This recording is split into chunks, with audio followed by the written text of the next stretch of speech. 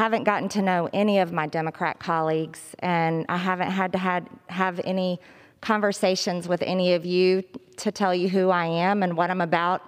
What you don't know about me is that I'm a very proud wife of almost 25 years. Who cares? That I'm a mother of 3 children. I'm proudly the first person to graduate college in my family, making my parents very happy and proud. Yeah, Mom, you're disgraced. I've always paid my taxes. I've never been arrested. I've never done drugs. Is it going to be true that the child pedophilia in the elites in the Washington, D.C., is that what we're really going to see come out? What you need to know about me is I'm a very regular American. There's possible satanic worship, and maybe that all these scary things that people talk about on what's considered conspiracy sites and conspiracy theories really may be true. I never, ever considered to run for Congress or even get involved in politics. As a matter of fact, I wasn't a political person until I found a candidate that I really liked, and his name is Donald J. Trump when he ran for president. When Mexico sends its people, they're not sending their best. They're not sending you. They're not sending you. They're sending people that have lots of problems, and they're bringing those problems with us. They're bringing drugs, they're bringing crime, they're rapists, and some, I assume are good people. To me, he was someone I could relate to, someone that I enjoyed his plain talk, not the offensive things, but just the way he talked normally. And when you're a star, they let you do it. You can do anything. Whatever you want. Grab them by the pussy. Will we allow the media that is just as guilty as QAnon of presenting truth and lies to divide us? Will we allow ourselves to be addicted to hate and hating one another? I hope not, because that's not the future I want for my children.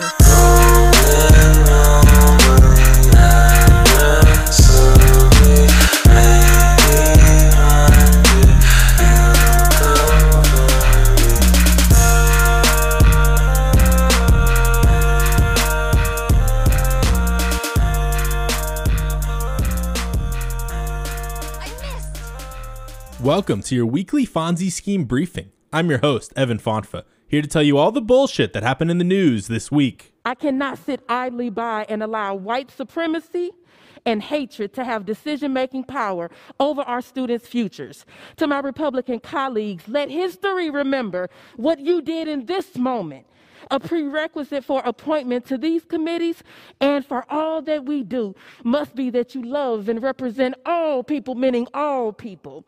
We owe it to our children, we owe it to their parents to have a House Education and Labor Committee that is committed to fighting for a country where all children have an equitable education in an intentionally anti-racist society. Let me say that again, an intentionally anti-racist society. Georgia Representative Marjorie Taylor Greene has been removed from her assignments to both the Budget Panel and the Education and Labor Committee. If you listened to our report on her last week, you know Greene is a nutcase who lives in sheer disillusionment. All Democrats, along with 11 Republicans, voted to strip her of these positions. This comes after a slew of stories have come to light on her past of supporting a range of racist, anti-Muslim, and anti-Semitic conspiracy theories. House Majority Leader Steny Hoyer gave a moving speech on the House floor in which he held up a poster of a photo from Marjorie Taylor Greene's Facebook in which she posed with an AR-15 next to a photo of Representatives Ilhan Omar, Rashida Tlaib, and Alexandria Ocasio-Cortez. Only 11 Republicans found her behavior abhorrent enough to remove her from the 2 congressional committees. For me, I draw the line at calling for direct violence on specific members of Congress. I tend to favor California Representative Jimmy Gomez's resolution to completely expel her from Congress, but that seems highly unlikely since a 2/3 vote is needed. Surprisingly, absent from the list of Republicans voting to remove her was Representative Liz Cheney of Wyoming, daughter of former Vice President Dick Cheney. Liz Cheney received major backlash for voting in favor of the second impeachment of Donald Trump relating to his role in the January 6th storming of the U.S. Capitol. Associated Press reports Saturday that the Wyoming Republican Party voted overwhelmingly to censure her for voting this way. I guess it just takes a little political pressure for her true beliefs to take a back seat. There's a big push by MSNBC and CNN to make it seem like the moderate Republicans with half a brain are good people who are saving the Republican Party. This is dangerous revisionism that needs to be recognized for what it is, a grift. Check out my latest YouTube video on Illinois Representative Adam Kinzinger for more on that. Link in the episode description. Marjorie Taylor Greene gave an apology speech on the House floor prior to the vote. She seemed to flip her stance on many of the conspiracy theories she promoted in the past, but she never addressed the calls for violence against members of Congress. I guess her apology did not go far enough for most of us who pay attention. In a speech following her removal from these committees, Greene made reference to many of the absurd Republican talking points, such as exaggerated violence by immigrants, government-funded abortion, and good guys with guns. She closed her speech by saying, "We have, quote, a tyrannical government right now, the Democrats. It's pretty shocking the platform this woman has to spread her dangerous lies." The president in the first 2 weeks has reversed the Muslim ban,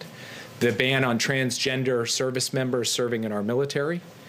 And today, he will announce an end to American support for offensive operations in Yemen. The U.S. will no longer support the war crimes taking place in Yemen. In a speech to the State Department this week, President Joe Biden with National Security Advisor Jake Sullivan have announced that the U.S. will halt aid to Saudi Arabia in their bombing campaign in Yemen. This shows a major shift in Biden's foreign policy, not only from the Trump administration, but also the Obama administration. The U.S. has been selling weapons to the Saudis for decades, and they began providing intelligence to them in support of this human rights catastrophe in Yemen during the Obama administration. Trump used his veto power in 2019 to override a resolution passed by Congress to end U.S. military assistance to Saudi Arabia with respect to this conflict. Trump's veto on that resolution really showed how much of a lie his platform of anti-intervention was. Trump talked a lot of shit about the U.S. supporting Saudi Arabia in his 2016 campaign and then completely flipped when he got into office. It's surprising and a good sign to see the Biden administration move in a different direction on this. Joe Biden campaigned on distancing his administration from the Saudi regime, citing their human rights abuses. The Biden State Department will still maintain its support of Saudi defenses from outside attacks to preserve our relationship with them as allies. This bombing campaign was initially pitched as a counterterrorism effort targeting Houthi rebels, but it quickly became a proxy war between Saudi Arabia and Iran, with thousands of Yemeni civilians killed, along with famine impacting many more. International rights experts have stated both Saudi Arabia and Iran, along with the Houthis, have committed repeated human rights violations. The Biden administration has called for a ceasefire, which is a major shift in the messaging from the Trump administration. Biden is opening the possibility of humanitarian aid reaching those who need it, along with a possible long-term peace solution. Biden's foreign policy still looks pretty bleak, so we have to accept the small steps towards peace when they come. When you hold people accountable for their words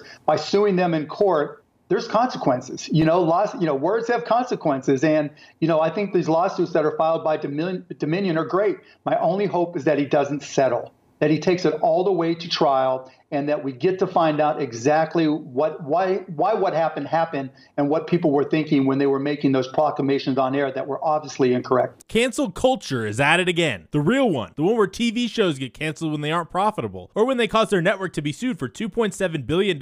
Fox Business has canceled Lou Dobbs tonight. I guess peddling lies and disinformation has consequences. No fun. The program will be called Fox Business Tonight starting Monday. It has been reported that it is highly unlikely that Lou Dobbs will ever appear on a Fox network again. This cancellation comes one day after the voting software company Smartmatic filed a $2.7 billion defamation suit against Fox News, citing Dobbs along with Maria Bartiromo and Jeanine Pirro for spreading false claims about the company's role in the election. This follows another company, Dominion Voting Systems, filing a $1.3 billion lawsuit against Rudy Giuliani for his baseless claims about the 2020 election. Even though these conspiracy theories about Dominion were totally false, it made sense for them to be a target since their machines were used in 28 states around the country. Smartmatic technology was only used in Los Angeles County in the 2020 election. Also, their technology did not count, tabulate, or store votes. How insane is that? They made this random technology company that served one county in the entire country out to be a major threat to our democracy. These conspiracy nuts need to work on the fiction they write, at least make it somewhat believable. Either way, Dobbs is done. Hopefully Bartiromo and Pirro follow him soon after. The lies spread by these fearmongers has led to extreme unrest and some violence, including the storming of the Capitol on January 6th. These influential figures need to realize their actions have consequences. It's 1776.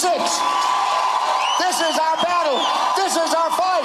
This is for our freedom. 1776 is back. Pro-Trump lawyer L. Lynn Wood is under investigation for voter fraud. His name is Lucian Lincoln Wood, and he goes by Lynn. Wood has specialized in high-profile defamation cases for decades, often representing people that may or may not have been rightfully defamed. I'm not trying to get sued, but I'm just saying, he's represented JonBenet Ramsey's family in the 90s. He hopped on whatever controversial case he could in the last decade. He was hired by Herman Cain to fight off sexual harassment accusations, Nicholas Sandmann, the McCloskey couple who were those suburban boomers who pointed firearms at the Black Lives Matter protesters in St. Louis last year, Kyle Rittenhouse, and your very own Marjorie Taylor Greene. He also represented U.S. Congressman Gary Condit, who gained significant national attention for an affair he had with Chandra Levy, a woman who later went missing in 2001. Her murder still remains unsolved. I suggest you look into it. Following the 2020 election, Wood began to claim with no evidence that the 2020 election had massive levels of voter fraud and foreign interference. He went completely off the rails, supporting QAnon on his Twitter and encouraging Georgia voters to withhold their votes in the January Senate runoffs due to the Republican candidates not supporting his conspiracy claims. The final straw for many was Linwood saying that Vice President Mike Pence could face, quote, execution by a firing squad. Donald Trump began to distance himself from Wood following these violent claims, despite Trump still falsely claiming the election was stolen from him. There's even a line Trump wouldn't cross when it came to his absurd lies and calls for violence, I guess. Wood was permanently suspended from Twitter after the January 6, 2021 siege on the U.S. Capitol. He was one of the leaders of the misinformation campaign that led to the insurrection that day. He called for the direct execution of Mike Pence on Parler, saying, quote, get the firing squads ready.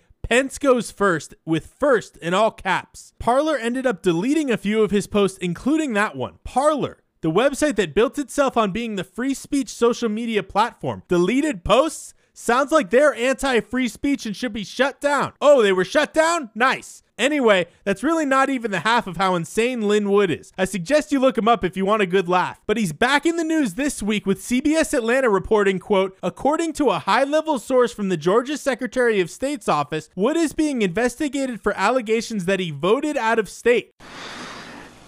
It appears hypocrisy knows no bounds.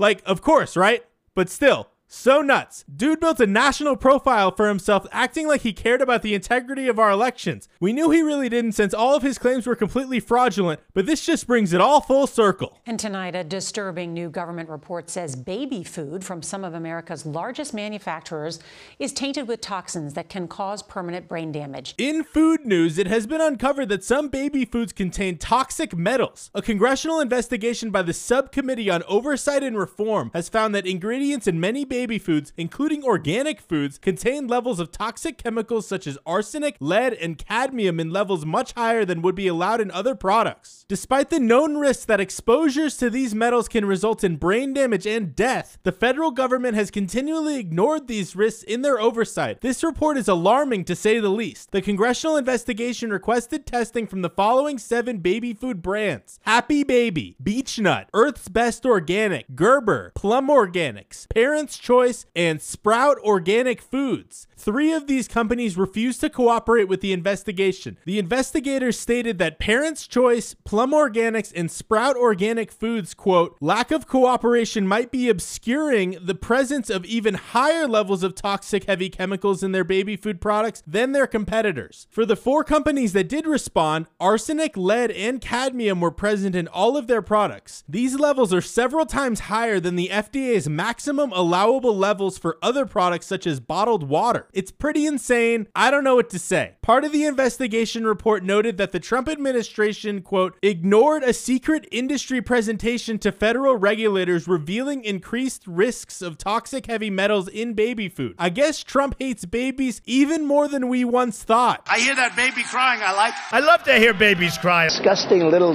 weak, pathetic baby. We take care of the baby for 85 years. Congratulations. We take care of that baby for 90 years. Trump throws baby. Why did you throw that baby? When I was 1 year old, I was a baby. Actually, I was only kidding. You can get the baby out of here.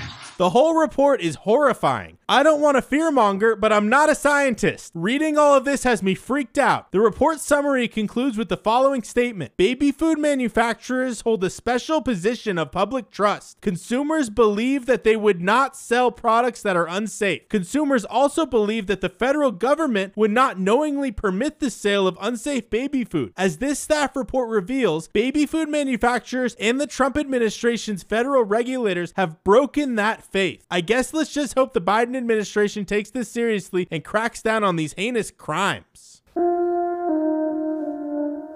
That does it for this week's Fonzie Scheme Briefing. Please subscribe, rate, and review this podcast. Follow me on Twitter @EvanFonzie and come hang out in a Twitch live stream sometime. We're live at twitch.tv/EvanFonzie every Monday, Wednesday, Friday from 5 to 8 p.m. Pacific time. Clips from the Twitch show drop on my YouTube channel frequently at youtube.com/EvanFonzie. As always, our music was composed, written, and recorded by Ari Solis. Check him out at arisolis.bandcamp.com or somewheretohide.com. We'll see you next week.